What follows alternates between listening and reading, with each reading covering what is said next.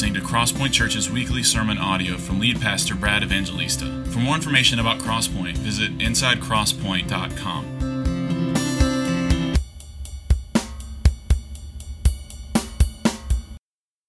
We're going to look at Colossians chapter 2. And as you're finding Colossians chapter 2, let me encourage you to have an open Bible in front of you.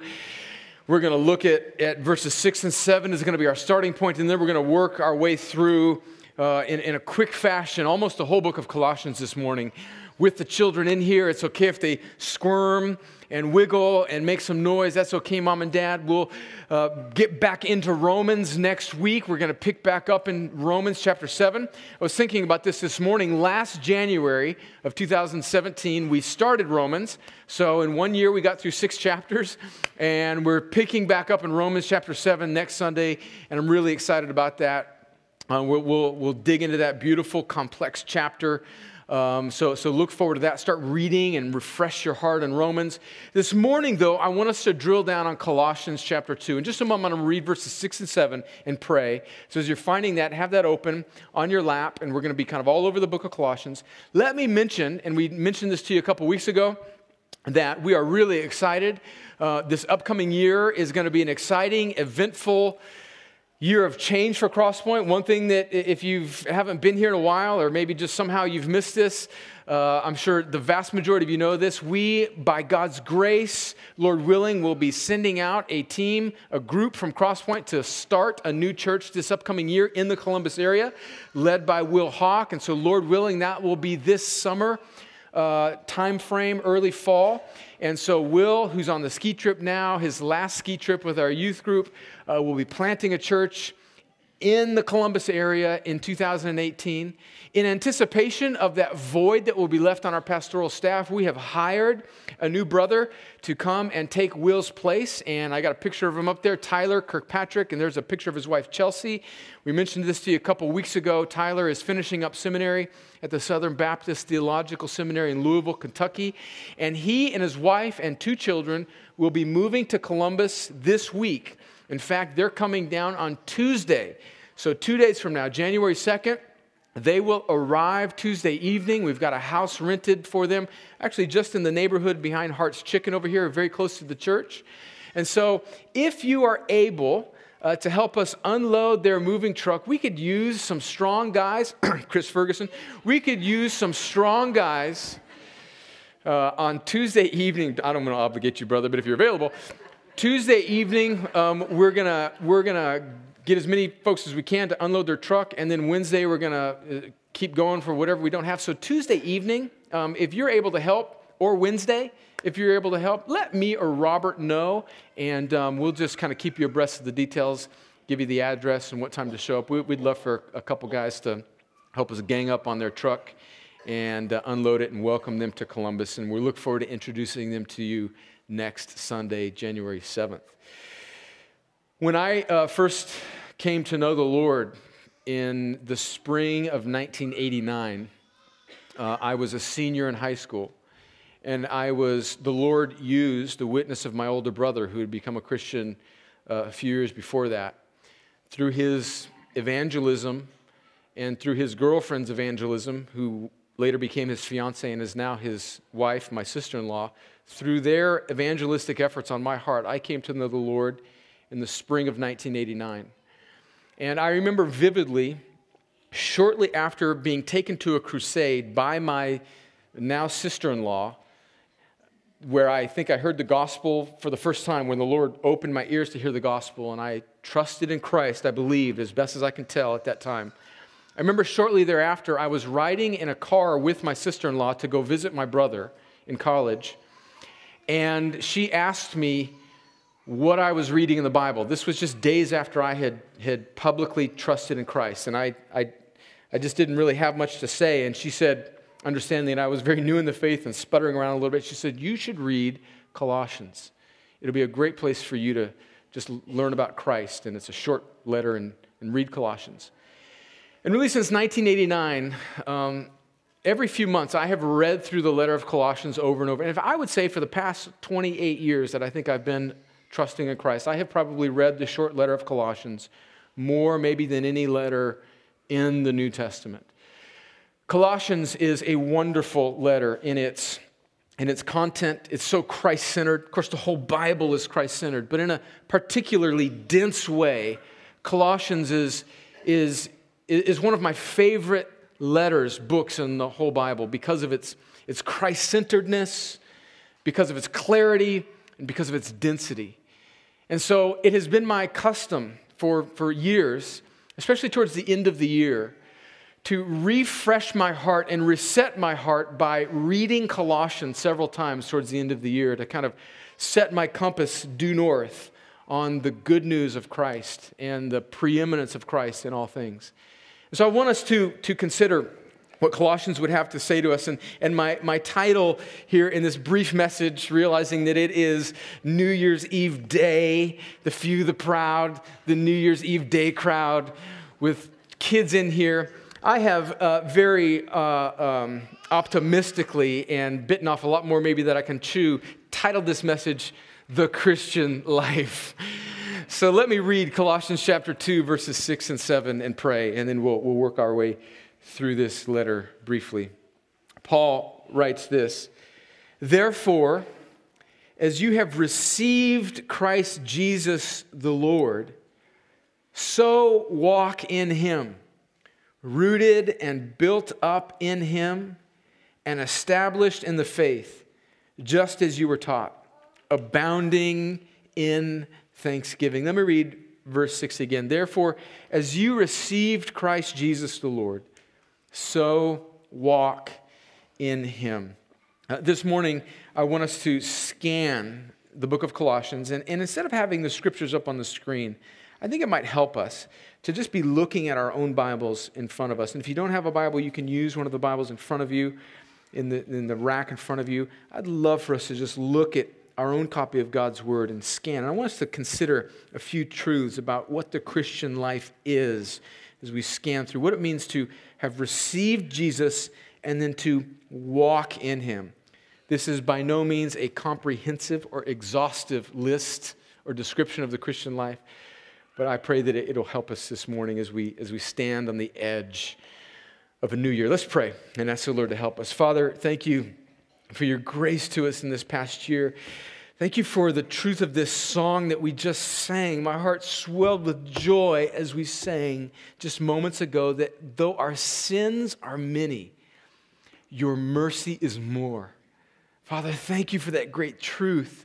I think of the psalm that says, if you were to count our transgressions against us, who could stand? But for grace, Lord, you, by your sovereign grace, through your redemption that is in your Son Christ, you have made those of us that are trusting in you new, and you've given us new life, and you've guaranteed that we will make it safely home on that day. And then you've invited us in to be part of your plan to bring others to the knowledge of Christ, and you've put us together in a family. Lord, what a privilege it is. As we end this year and as we look forward to another, Lord, I know that in this room is a strange combination of expectation and regret. And I pray, Lord, that you would help us through the power of the good news of the gospel appropriately deal with the regrets of this past year and empower us by your Spirit to be resolved to live for this upcoming year for your glory and our joy. And help us now as we scan this beautiful letter, as we consider what it is to have received Christ and to walk in him as we think about the Christian life. And I pray all these things, Lord, in Jesus' name. Amen. Amen. A few truths about the Christian life that I want us to see from Colossians. The first is that the Christian life is a rescued life. The Christian life is a rescued life. Let me turn to Colossians chapter 1, and all the scriptures that we'll read this morning will be in these brief 4 chapters of Colossians. Listen to Colossians chapter 1, verses 13 and 14. Paul says, He, speaking of the Lord, has delivered us from the domain of darkness and transferred us to the kingdom of his beloved Son, in whom we have redemption, the forgiveness of sins. So at its core, let's not mistake as we recalibrate our lives at the end of this year and look forward to another year. let's remember that the good news of the Christian life is that at its core, it's a rescued life. It's not a merely improved life, a helped life, a life 2.0. Yes, the good news of the gospel and the truths of Scripture will do all those things, but at its core, the Christian life is a ransomed, a rescued life. We were held captive in the domain of darkness, and we've been transferred to the kingdom of His beloved Son through Jesus' work on the cross, and we'll read about that in just a moment. And that should cause us to abound in thanksgiving and joy. The Christian life is a rescued life. We were dead in our sins and trespasses, but God has made us alive. He has rescued us, not from a less than optimal life, but rescued us from separation from Him forever. Secondly, the Christian life is a Christ-centered life, a Christ-centered life. Picking up again in Colossians chapter 1, look at verse 15. This is one of my favorite passages in the whole Bible. And in fact, I remember the first time that Ruben Moyana preached here at Crosspoint. I believe you preached on Colossians 1, 15 through 23. I remember that message in this passage is so beautiful. This is what Paul says about the Christ-centeredness of the Christian life. He, speaking of Jesus, is the image of the invisible God, the firstborn of all creation. For by Him, Jesus, all things were created in heaven and on earth, visible and invisible, whether thrones or dominions or rulers or authorities. All things were created through Him and for Him. And He is before all things, and in Him all things hold together. And He is the head of the body, the church. He is the beginning, the firstborn from the dead, that in everything He might be preeminent. For in Him all the fullness of God was pleased to dwell, and through Him to reconcile to Himself all things, whether on earth or in heaven, making peace by the blood of His cross. So in other words, there was enmity, there was discord between us and a holy triune God, and Jesus the Son, through the plan of the Father God, has made peace with us, between us and a holy God, through His sacrifice on the cross. Friends, that's how anybody that has ever been a Christian has become a Christian, is through Jesus' sacrifice on the cross. We are sinners, separated from a holy God by our own rebellion. And Jesus, the perfect God-man, lays down His perfect life on a cross. And on the cross, He appeases, He satisfies, He makes peace between us and a holy God. Verse 21, and you who once were alienated and hostile in mind, doing evil deeds, He has now reconciled in His body of flesh by His death, in order to present you holy and blameless and above reproach before Him, if indeed you continue in the faith, stable and steadfast, not shifting from the hope of the gospel that you heard, which has been proclaimed in all creation under heaven, and of which I, Paul, became a minister. The Christian life is a Christ-centered life. It's a Christ-centered life. We have been made right through the Son's work on the cross. But lest we think that the Christ-centered life is not also a Spirit-filled life. Let's skip ahead to chapter 2, verses 8 through 11. Listen to what it says about who Jesus is. Chapter 2, verses 8, 9, 10, and 11. It says, see to it that no one takes you captive by philosophy and empty deceit, according to human tradition, according to the elemental spirits of the world, and not according to Christ.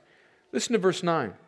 For in Him, meaning Jesus, the whole fullness of deity dwells bodily, and you have been filled in Him, who is the head of all rule and authority. So Paul is saying that to live the Christ-centered life is to really, we might even rephrase this to say, it is the triune life. All the fullness of God dwells in Christ. And so if you have Christ, you have all that there is to have. Now, that's not to say that in the Christian life, we are all walking in the power and the authority and the level of victory that we need to be. Friends, that's called sanctification, and we'll deal with that in a moment. But it is to say that to be Christ-centered is to be triune God-centered. The Holy Spirit, if you have been rescued, now abides in you and leads you into all truth, as Jesus says in John chapter 16, and equips you for service and gives you gifts and guarantees by the sovereign plan of a triune God to bring you safely home. The Christian life is a Christ-centered life, and in Christ dwells all the fullness of the Godhead bodily. Thirdly, the Christian life is a heavenly-oriented life. A heavenly-oriented life. Look at Colossians chapter 3, verses 1 through 4. If you have been raised with Christ, seek the things that are above, where Christ is, seated at the right hand of God.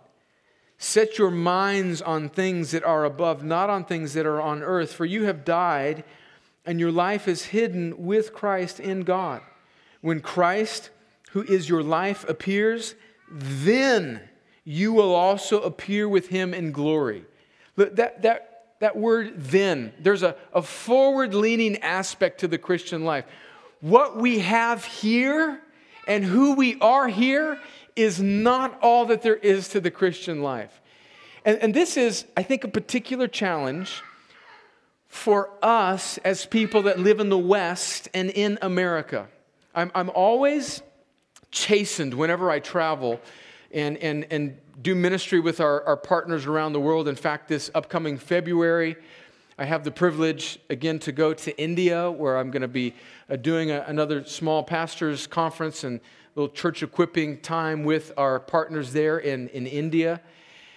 And every time I go and spend time with Christians, like in India or in Uganda, or just Jennifer and I just came back from China, where Christians do not have the freedoms and oftentimes the luxuries that we do, I'm chastened by the worldliness of my own soul, and how I by default as an American always have to fight against this temptation to build out my Christian life based on these 80 years. When I'm around these brothers and sisters from around the world who live in a hostile world with governments that are hostile to the Christian message, they just live in this world where their best life is certainly not now. And they're longing for the life that is to come. It's a heavenly life. That isn't to say that we shouldn't use the freedoms that we have in America to be the best stewards of whatever advancements we can make for the cause of the gospel here and now. But it is to say that we have a kind of humble understanding that this world is not all that there's. Listen to what Paul says about, in this vein of the heavenliness of the Christian life, the heavenly orientation of the Christian life. Look what he says in chapter 1 in his opening verses. Chapter 1, verses 3, 4, and 5. He says, "We always thank God." This is chapter 1, verse 3. "The Father of our Lord Jesus Christ, when we pray for you, since we heard of your faith in Christ Jesus and of the love that you have for all the saints, because of the hope laid up for you in heaven." Think about Paul's logic there. He says that there's this love that exists in the Colossian church because of their heavenly mindedness. So think about the sort of paradoxical logic, at least from our perspective. Paul is actually saying to them that you are of more earthly good because of your heavenly mindedness. You know that phrase where it says he is so heavenly minded that he's no earthly good? Somebody that's maybe just kind of a little too spiritual, and they just kind of walk around with sort of Christianese language, and they just, yeah, okay, but help me live next Tuesday. Well, Paul actually takes it a different direction. He's actually grounding the love that exists in the Colossian church for one another because they know where their true hope is. And when we are, in a sense, freed from the shackles of these 80 years, it actually releases us to be more fruitful and productive here because this world isn't our God anymore. We're actually serving the one that is coming. And it has this strange freeing power in us to actually then bring us back into this life and make us more fruitful. And I'm a list guy. I like resolutions. I like to have stuff that I like to do. I like to I love it. And I have goals and I have aspirations and I have things that I want to accomplish. And I think there's some good and bad in the way. I think it drives my wife a little crazy sometimes, but there's some good. But even as we strive, let's set our mind on things above, friends. Success in 2018 is not counted in the things that we can accomplish and the trinkets that we can gather and how many people we have coming or how many people are part of the new church and how much of a success we have in a sort of temporal. But it is in our hope that is laid up in heaven that actually frees us to be finally fruitful here. That's the heavenly centeredness orientation of the Christian life. Oh, that God would work that in our soul in this upcoming year. Amen. Amen. Next, the Christian life is a fighting life. It's a fighting life. What I mean by that is it's a life that even though God has given us these great and precious promises, guaranteeing that we will make it home, the means by which He accomplishes His sovereign guaranteed ends in our life is through the means of our striving and straining and fighting to become who we already are. Listen to what Colossians 3, verse 5 and following says. Paul says, "Put to death, therefore, what is earthly in you. Sexual immorality, impurity, passion, evil desire, and covetousness, which is idolatry. On the account of these, the wrath of God is coming." Now listen to verse 7 and 8. This is really important. "In these two you once walked when you were living in them. But now you must put them all away. Anger, wrath, malice, slander, and obscene talk from your mouth. Do not lie to one another, seeing that you have put off the old self with its practices and have put on the new self, which is being renewed in knowledge after the image of its creator. Here there is not Greek and Jew, circumcised and uncircumcised, barbarian, Scythian, slave, free, but Christ is all and in all." Notice what Paul, this little picture of the Christian life. Verses 7 and 8 again. "In these you too once walked when you were living in them, but now you must put them all away." So even though we're not living in them, we still have a responsibility to fight against those things. Isn't this a beautiful description, an honest description of the Christian life? It's a biblical view of the Christian life, that to be a Christian is to be freed from sin. That's what Romans 6 was all about, that we just got done in November. And it's a big part of what Romans 7 is about. And I can't wait to get back in Romans if you can't tell. And it's about this fact that we have been freed from these things, but being freed from these things by the sovereign grace of God doesn't cause us to fall back into a kind of passivity, but it empowers us to fight the war that has already been guaranteed won.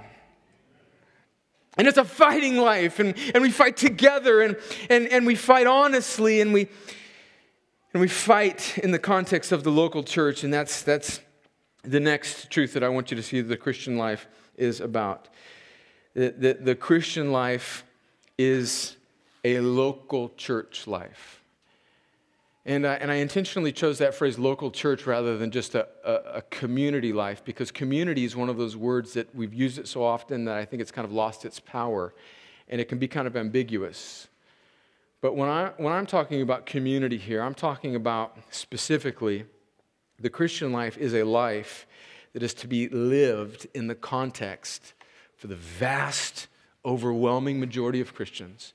There may be exceptions, people on the frontier ministry and unreached areas, but the vast majority of Christians, the Christian life is to be lived in the context of the local, inconvenient, uncomfortable, ordinary, unspectacular, unromantic, local church. Listen to what Paul says in Colossians chapter 3, verse 12. Put on then, as God's chosen ones, holy and beloved, compassionate hearts, kindness, humility, meekness, and patience, bearing with one another. Paul knows we got to be bared with. And if one has a complaint against another, forgiving each other, as the Lord has forgiven you, so you also must forgive.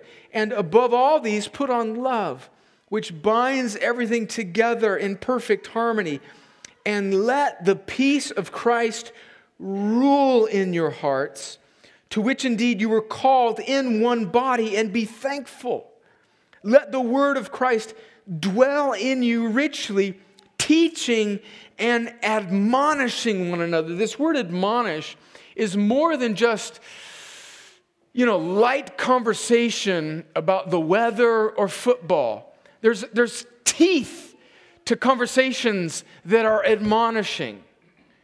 There's awkwardness to conversations that are admonishing. There's exhortation. There's a kind of grit to admonishing speech. Let the word of Christ dwell in you richly, teaching and admonishing one another in all wisdom, singing psalms and hymns and spiritual songs with thankfulness in your heart to God. And whatever you do, in word or deed, do everything in the name of the Lord Jesus, giving thanks to God the Father through him.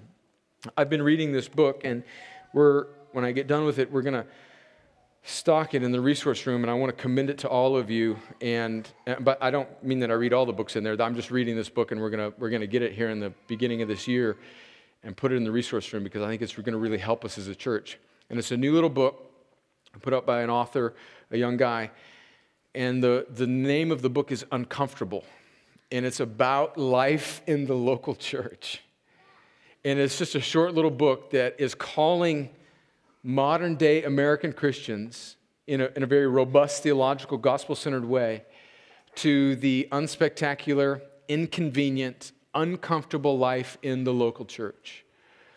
God, I think, intends, and I think we see this in the New Testament, I think we see this all throughout the Bible, God intends to help fashion us into the image of Christ by causing us to be yoked towards one another in inconvenience. That means that life in the local church is hard, it's imperfect, it's uncomfortable, it is inconvenient, it's a hassle.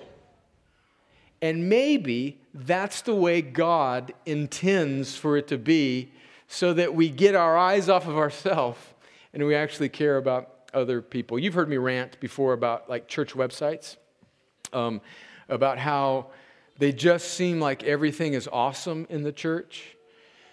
And there's this whole industry of stock photos for websites.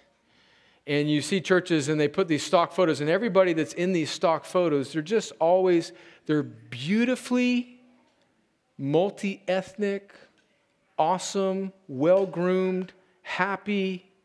They just look shiny, don't they? And you put these images on your website, and it's kind of discouraging, because we are not very shiny. I mean, y'all are all right, but that's not the way the Christian life is lived, is it? And we're lulled to sleep by Hollywood and by 1,000 other spiritual forces of wickedness that tell us this is what success is, and this is what fruitfulness is. And all those things are subtle, often indiscernible lies. And the local church is full of people that are struggling and straining, that have short tempers, that have a whole lot of sanctification to go, that are not a whole lot of fun to be around, that get on our nerves, that don't see the Christian life that we do, that disagree with us on important theological matters, that may not be as motivated as we are in certain areas of the Christian life, that are more motivated than we are in areas of this Christian life, which then rubs us the wrong way. In a whole host of ways, life in the local church is hard and uncomfortable and gritty, and that's the way God intends it. That's the Christian life. It's the life in the local church. And then finally and lastly, we end with this. The Christian life is a life on mission. Listen to what he says in chapter 4, starting in verse 2. He says, "Continue steadfastly in prayer, being watchful in it with thanksgiving. At the same time, pray also for us, that God may open to us a door for the word to declare the mystery of Christ, on account of which I am in prison, that I may make it clear, which is how I ought to speak. Walk in wisdom toward outsiders, making the best use of the time. Let your speech always be gracious, seasoned with salt, so that you may know how you ought to answer each person." I love this because there's a kind of duality here in the Christian life on mission. In the first few verses, Paul is saying, pray for us.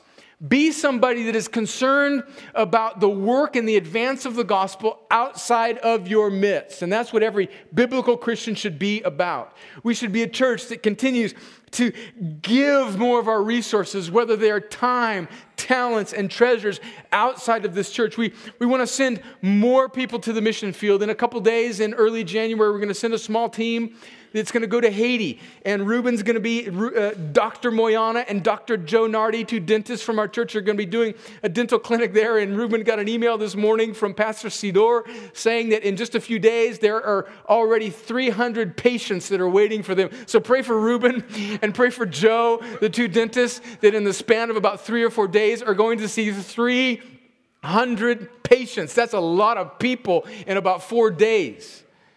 And there's going to be a team from Crosspoint going along to minister to them. And throughout this year, we're going to send out more missions teams. We're going to send out a group from this church to plant a church in our city. We want to pray for the open doors of the word outside of this church. And that's what the biblical Christian life, that orientation should be true of all of us. But mission isn't just out there, it's in here. It's in our own individual lives. Look what he says in verse 5. He says, walk in wisdom towards outsiders, making the best use of the time. Let your speech always be gracious, seasoned with salt, so that you, individual Christian, who's in a local community that's mission-oriented, that you individually feel this burden as your own person, and that you know how you ought to answer each person, so that we would all strive to walk in a wise way that commends the gospel. The things that we post on Facebook, the conversations that we have around the water cooler at church, the way we comport ourselves towards that waitress or waiter that's fumbling around, or the barista that is behind, or the backed up Walmart line.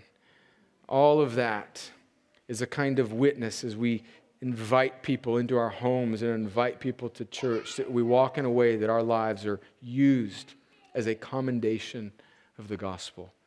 That's the Christian life on mission. Verse 6 and 7 from chapter 2 again. Therefore, as you received Christ Jesus the Lord, so walk in him, rooted and built up in him and established in the faith, just as you were taught, abounding in thanksgiving.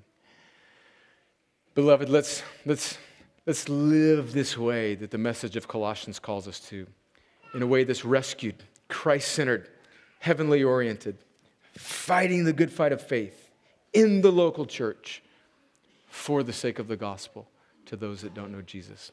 Let's pray. Father, as we end this year, we are so grateful for how kind you've been to us. We do not deserve these things. Our sins, though they are many, your mercy is more. Lord, thank you for the past almost 13 years of this local church. This April, we will celebrate our 13th birthday together. Lord, you've been extravagantly kind to us. Lord, as we close this year and look forward to the next, Lord, I know that in this room there are those that are filled with regret and sorrow and maybe even sadness from the events of this past year.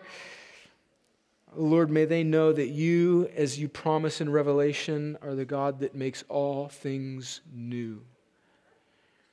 And may they, by your grace, move past what maybe was a sad year in full of gospel-fueled expectation into this new year.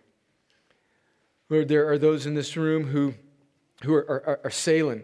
They're coasting through life, and you've been so gracious to them, and you've given them gifts, Lord. Lord, reorient those that might be in that category and tune them in to the radical gospel-centeredness, Christ-centeredness, local church-centeredness, heavenly centeredness of the Christian life, and use them for your mission.